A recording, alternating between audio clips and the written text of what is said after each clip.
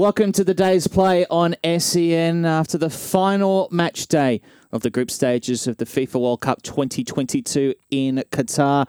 We saw a thriller in Doha between Serbia and Switzerland, but it was the Swiss who emerged victorious 3-2 over Serbia, coming from behind in order to book their place in the round of 16. They get the last spot in the round of 16 and a date with Portugal in the round of 16 next week, while for Serbia, they bow out in the group stage. Julian Marcus and Clint Bolton were here to call the action on SEN. And Clint, Serbia, they rode the wave of momentum in the first half to come from 1-0 down to get to 2-1 up, but the Swiss were able to wrest back ascendancy after that point.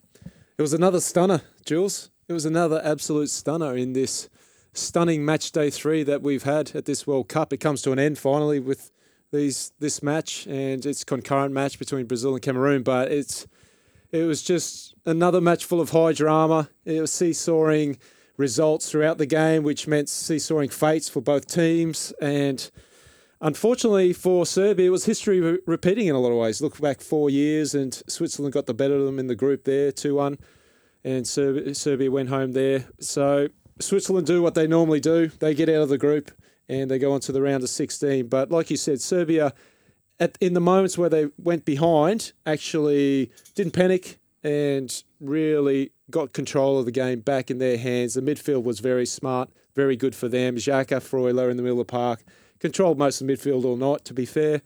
And at the back with Fabian Schär coming in and Akanji, they were rock solid for most of the match. So that's where it was won and lost for Switzerland in a lot of ways. And so they get the juice, but Serbia largely disappointing. Disappointing in this match in some regards, copping 3, but largely disappointing for their whole World Cup performance in 2022. Defensively, just suspect across the 3 games. So ultimately go out in pretty poor fashion if you're a Serbian fan, and question marks around their future going forward.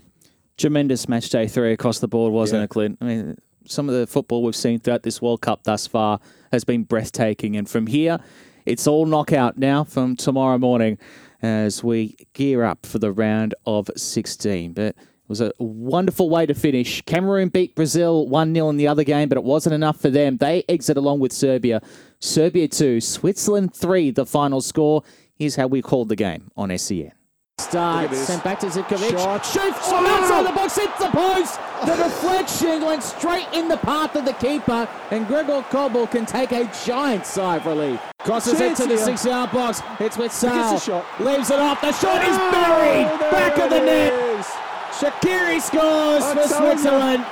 Blasting down the wing. Tadic plays it in the box. The header is a beauty! Mitrovic equalises for Serbia. It's a costly turnover on halfway for Switzerland. Closing on the 18. Vlahovic! Oh my word! Vlahovic with a magnificent strike. Now here's Sal. It's end-to-end. Into the box now. Oh, what a pass!